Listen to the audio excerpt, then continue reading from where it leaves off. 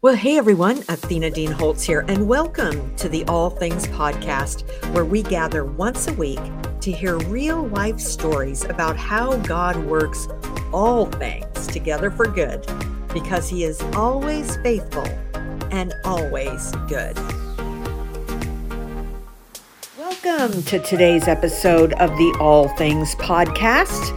I am excited to introduce you to our newest Redemption Press author, Sean Wesley King, who is the author of the award-winning novel Under the Sun, and now the second book in the trilogy, and his new book with Redemption Press, Nothing New.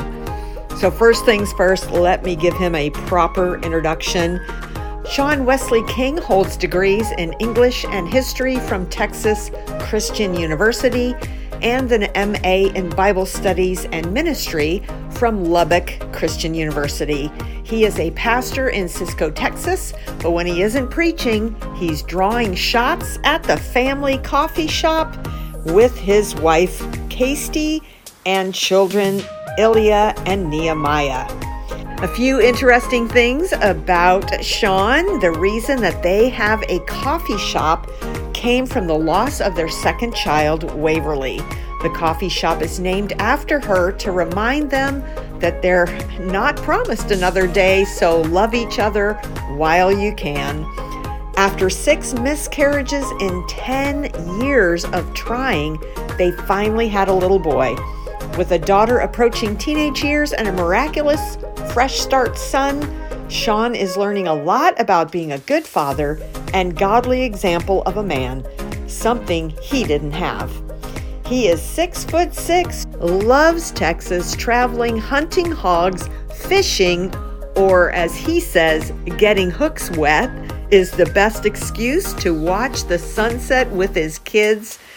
And he gets to do some side work with a world-class sculptor.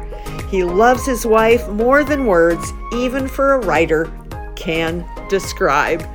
So hey, let's roll that conversation. Well, it is a delight, Sean, to have you on the podcast today. Well, thank you for having me and for everything you've done and your team to help this story come to life in the best way possible. Amen. So we are going to jump in and talk about both of your books, the first 2 books in the series. And but before we get there, I would love for our audience to hear just a little bit about how God has worked in your life. We've all got lots of Romans 8:28 stories where we stand back and look back and go, wow, I did not see that coming. God, I could not imagine that you could work good out of what that just was in my life, but He loves to do that.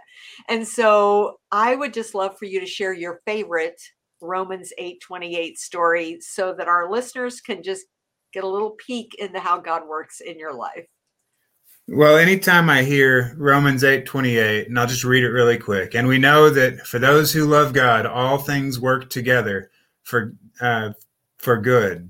And I think whenever I hear that, I typically think of God as this grand conductor, and we're all in His orchestra. And even though it might sound like chaos and all this noise, it might just be that we're tuning our instruments. And if we're all watching for His baton, He lifts it and we all get silent and we follow His lead.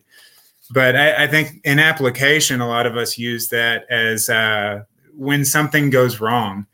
When we experience the painful parts of life. And I think the most defining thing that happened to me and my wife 11, 12 years ago is we lost our second daughter at birth, named Waverly. And it was just one of those unexplainable things, and it crushed us. And all we knew how to do was to lean into each other and lean into God. And a year later, we were opening a coffee shop named Waverly's.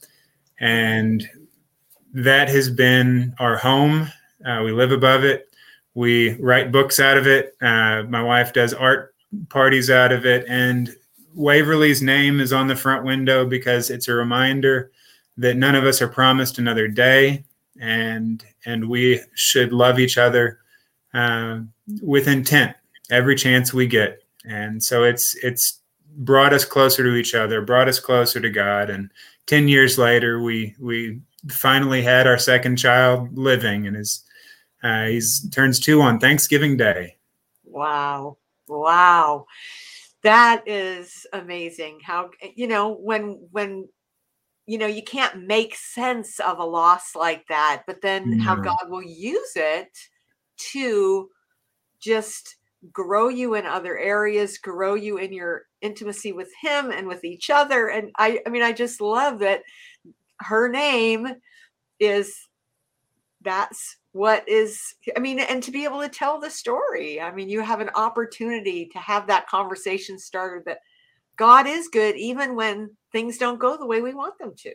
And to be able to connect with others, there's so many others who go through the same thing.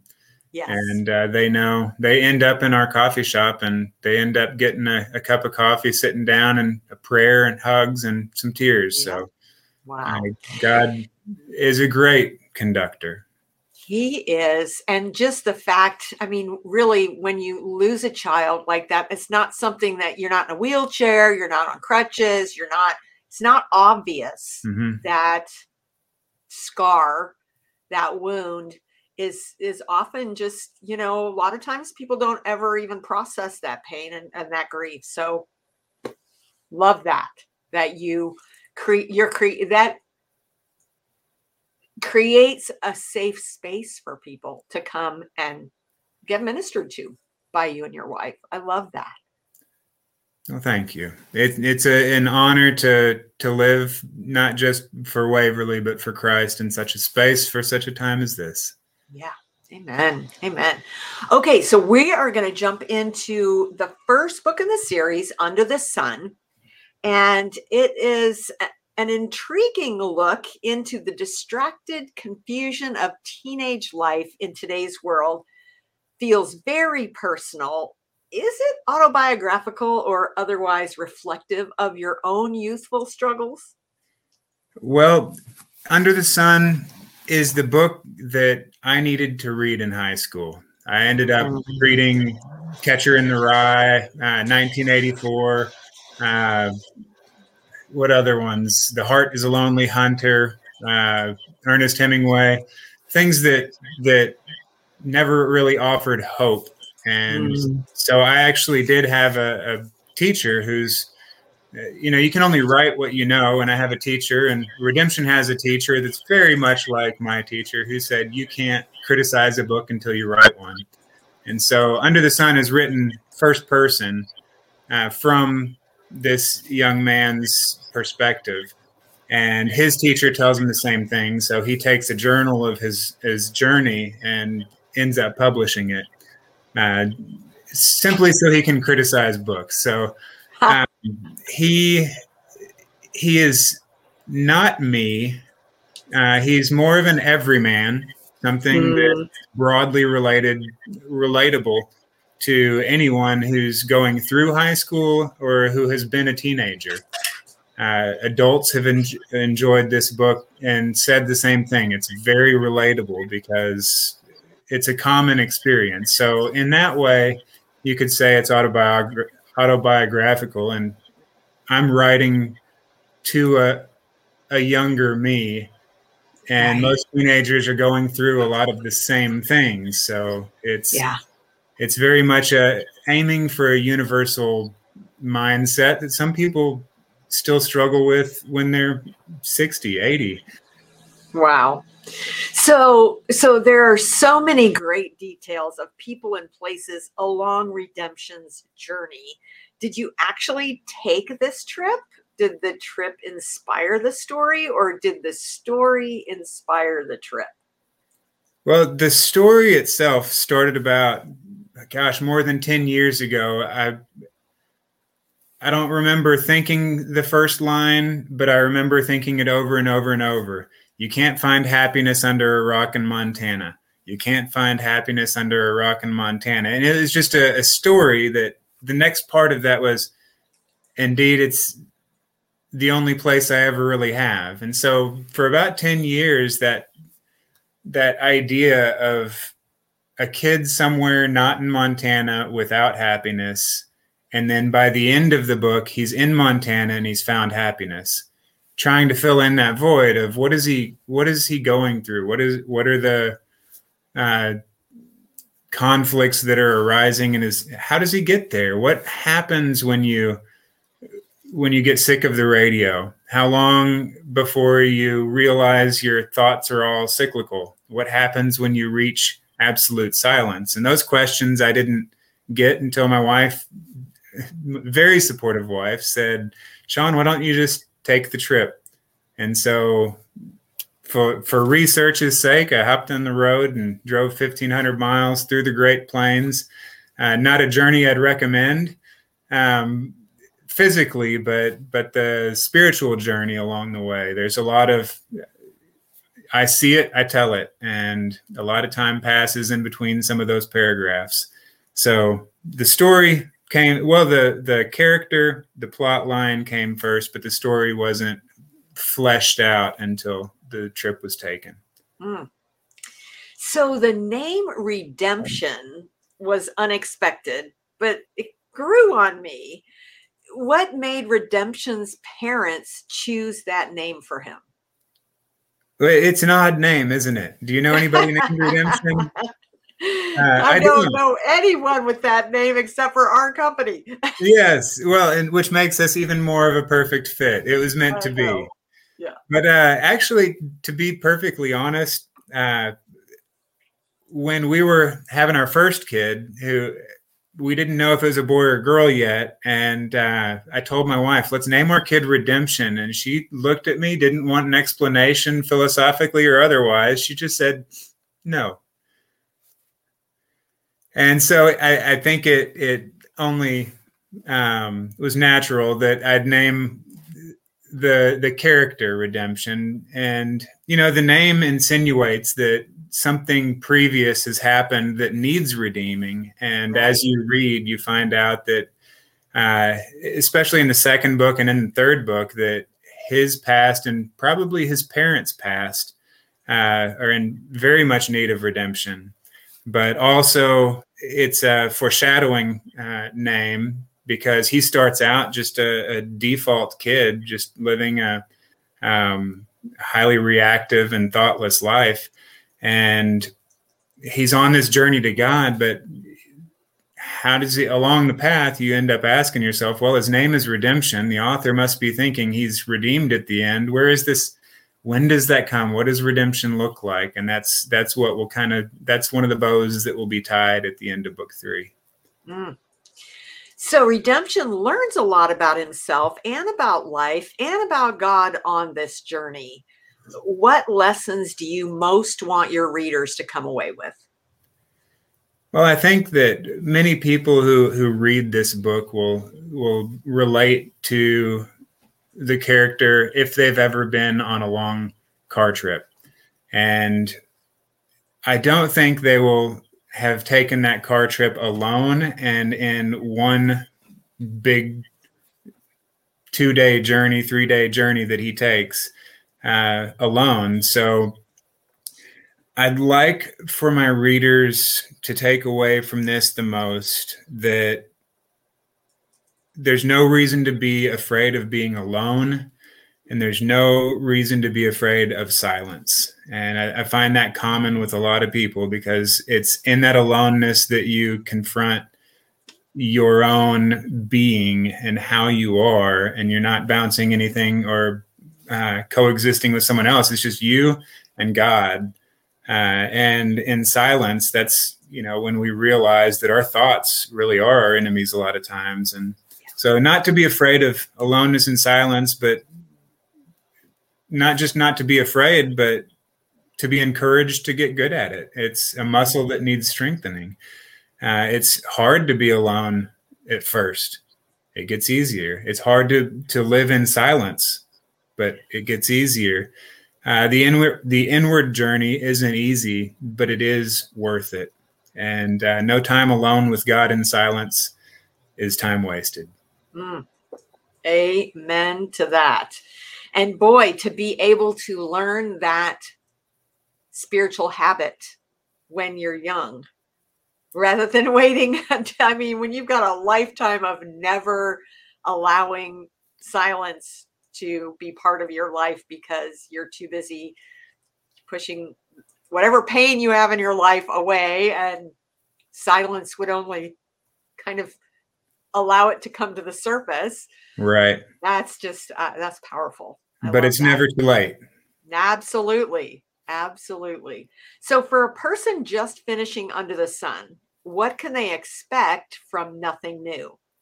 The first book is very much a kid who's in the world of distractions and delusions, and he's driving away from it, and he's shaving away the elements of the world. He's simplifying. It comes down to where it's just him and his thoughts and the scenery and God. And so it's a winnowing of themes. It's a winnowing of conversation. It's a winnowing of distractions. And you end with just this unified, simple scene. And at the end of book one, I don't think it's a spoiler because the story keeps going, but he ends up wrecking his car and he can't get home. So he's going to have to rely on someone else. In Nothing New, it is quite the opposite of book one, of the first book. It is a piling on of the world, a piling on of distraction, a piling on of perspectives and confusion and deception. And so it's a great example of how when someone does find joy in God, when someone does come to terms with belief in God, the world doesn't get simpler and clearer. A lot of times it gets more difficult and more confusing. So book two is going to be a lot of conversation, a lot of confusion, a lot of questions being asked in different ways than the first book, and a lot of discernment because things aren't always as they seem. Mm-hmm. So by the middle of the book, the second book, Redemption experiences 3 increasingly raw and real nights in a garage with some questionable characters. Not a typical scene in Christian fiction, but the story wouldn't be the same without it. Tell us more. Oh, this is what I call Grace's Garage, where it's in Jackson, Wyoming. He's halfway between the wreck in Montana and Denver, where he's going to end up. And instead of movement, it's stagnancy, and it's inspired by James Joyce's dinner party conversational narrative short story, The Dead. If you've ever read it, it's not like The Dead, but it's like The Dead. It takes these characters, puts them in the room, and lets the night devolve. And the characters who might have been pristine and buttoned up at the beginning, by the end of the night, they're showing their true characters. And you've got a preacher with no good news. You've got a woman named Grace who has no truth. You have a mechanic with no solutions. And the only one that could speak wisdom has no tongue.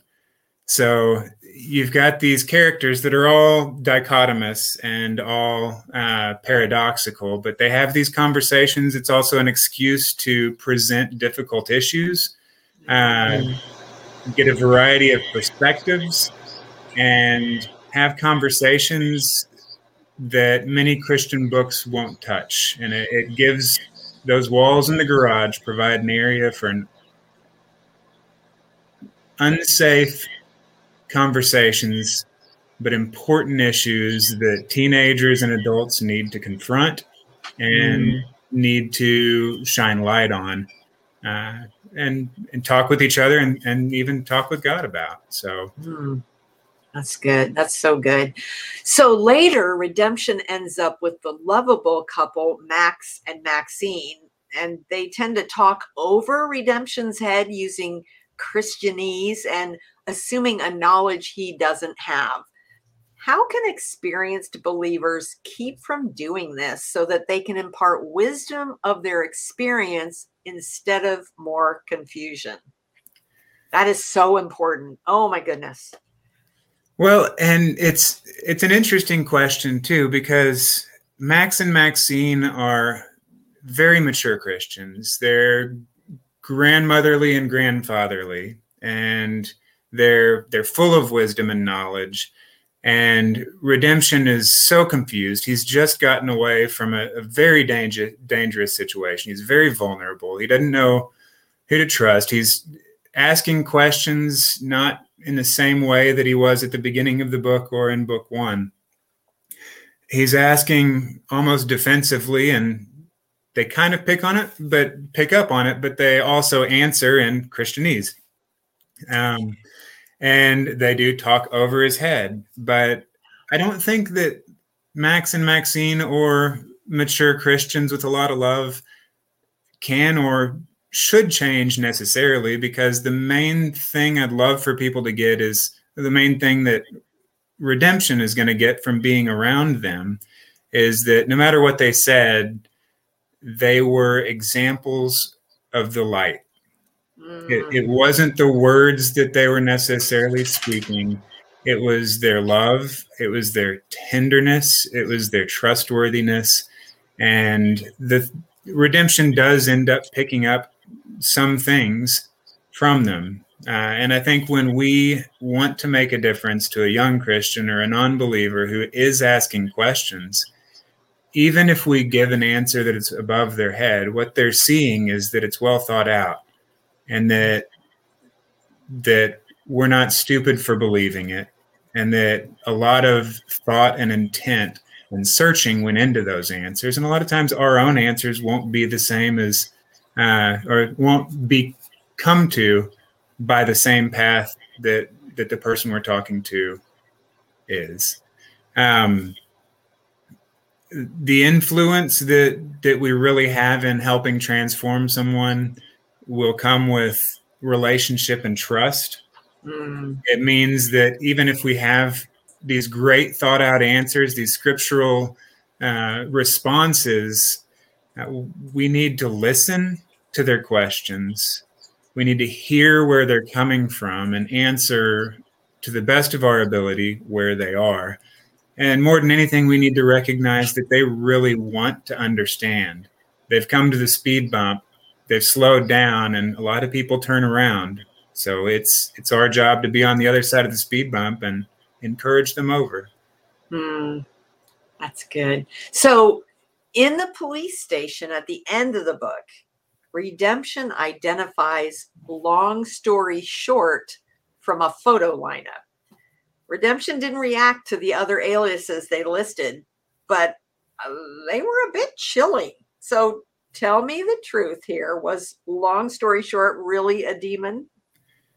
Well, to give you some background, Long Story Short, if someone hasn't read the book yet, Long Story Short is a manly character who pulls over to help Redemption after the car wreck, and his promise is to take Redemption as far as Denver. And he starts out almost fatherly, almost trustworthy, almost wise.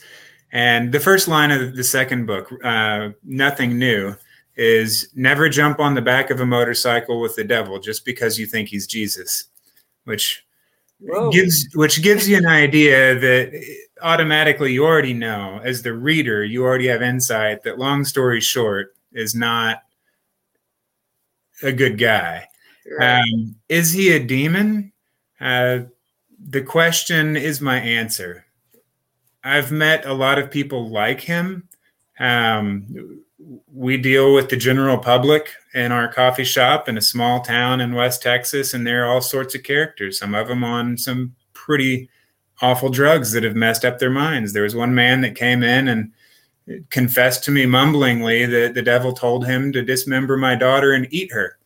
And what? Yeah. So these people are out there. Evil is real. And just because a Christian has a loving heart doesn't mean they have to look at someone who's doing evil and say, I have to love them because they're my neighbor. No, we've got to use discernment. We've got to protect children. We've got to protect the vulnerable. And evil is real, and truth and justice go hand in hand. Love and truth goes hand in hand. So is he a demon? I don't know. Was the guy that came in my coffee shop on drugs, was he a demon? I don't know. But I think there are forces and spirits that are not of God and definitely influence behaviors and just the same way the Holy Spirit can speak through us. If we allow access to other things, it can speak through us too. Exactly. I'm trying not to make up characters and have them as metaphors.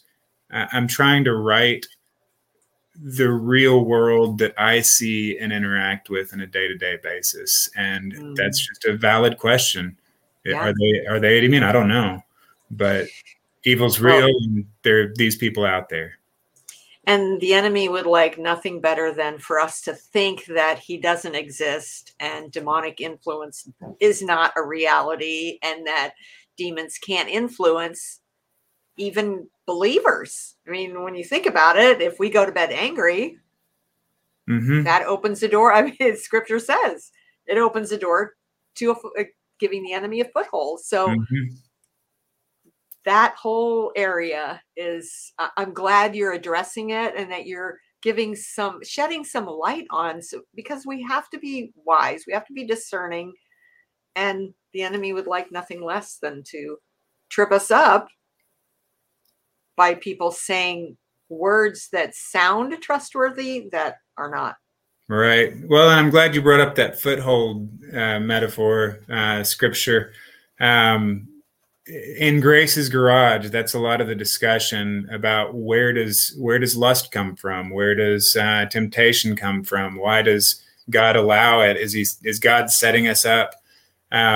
Those are some difficult things that redemption is struggling with, because he's looking at a whole nother side of the world and ends up saying, how can God allow this? And I'm not going to answer it all, but it all starts with footholds. It all starts with seeds, and all depends on what gets watered. Amen. So compared to the first book, what is the one thing you most want your reader to take away from Nothing New? Oh, one of the responses that I've heard over and over is that Nothing New is raw and real. Those are two words that people from different geographies and backgrounds have used again and again. It's raw and real. I'd like for the reader to take away the idea that life is raw and real. A lot of times we read Christian fiction and it's almost akin to fantasy, in the way that there's a problem and they pray and they're nice little butterflies and bows and everything works out great and it's happily ever after, where, we get baptized in the water, we come up, we've got demons to face, and and the rawness of the world stands out. I'd like for my readers in the second book to grasp onto the idea that Christianity and being Christian is not just a church thing. It's not just button-ups, bulletins, and Bible studies. It is something that is intended to permeate all parts of your life. When you wake up, when you go to work, when you're in an argument, when you face poverty in the streets, when you face questionable characters, when you face temptations of all sorts, Christianity means you're bringing God with you into all these real and raw and sometimes unsafe places, because that's where God wants his transformative power to be planted. And so our faith, our Christianity, as you see in the characters too, redemption is looking. He's looking for hope. He's looking for direction. And there are some people who give him the direction and a lot of people who don't. And I'd love for my readers to take heed and know that they are making a difference in someone else's raw and real life when they bring God into theirs. Being Jesus with skin on. That's right. Yeah. So we have made it this far on redemption's journey, but he's still not home. So what can we look forward to in book 3, Chasing the Wind? Train hopping, a police chase, an abandoned old house in a sandstorm in West Texas, hard work, true love, and more fire. Ooh, sounds good. So if we have some people listening today that want to connect with you either on social media or online, what is the best way for them to do that? They can look me up on Facebook or Instagram. It's S. Wesley King. And if you go to swesleyking.com, it's got the same information as well. And they can search out the books and find them on Amazon, Barnes & Noble, anywhere books are sold online. Redemption Press, redemption-press.com has it as well. But S. Wesley King, if you search that, you should find me. I'd love an email. I'd love responses, and I'd love some reviews of what you honestly thought on Amazon or Goodreads or wherever you leave reviews. It makes a difference. Yes, it sure does. Well, thank you so much for being with us today. It has absolutely been delightful, and so excited to see what God's going to do with these stories and just the transformation it's going to bring. So thank you so much. Thank you, Athena, and thank you, Redemption Press. Thank you, readers.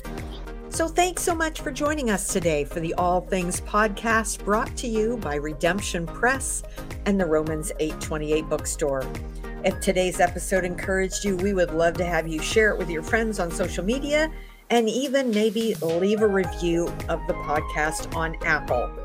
And I would love to have you connect with us on the Redemption Press Facebook page, where every Tuesday through Saturday at 3 p.m. Pacific, I go live talking about the spoken word, about the written word.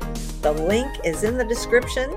So thanks again for joining us today, and I look forward to seeing you again next week. Bye for now.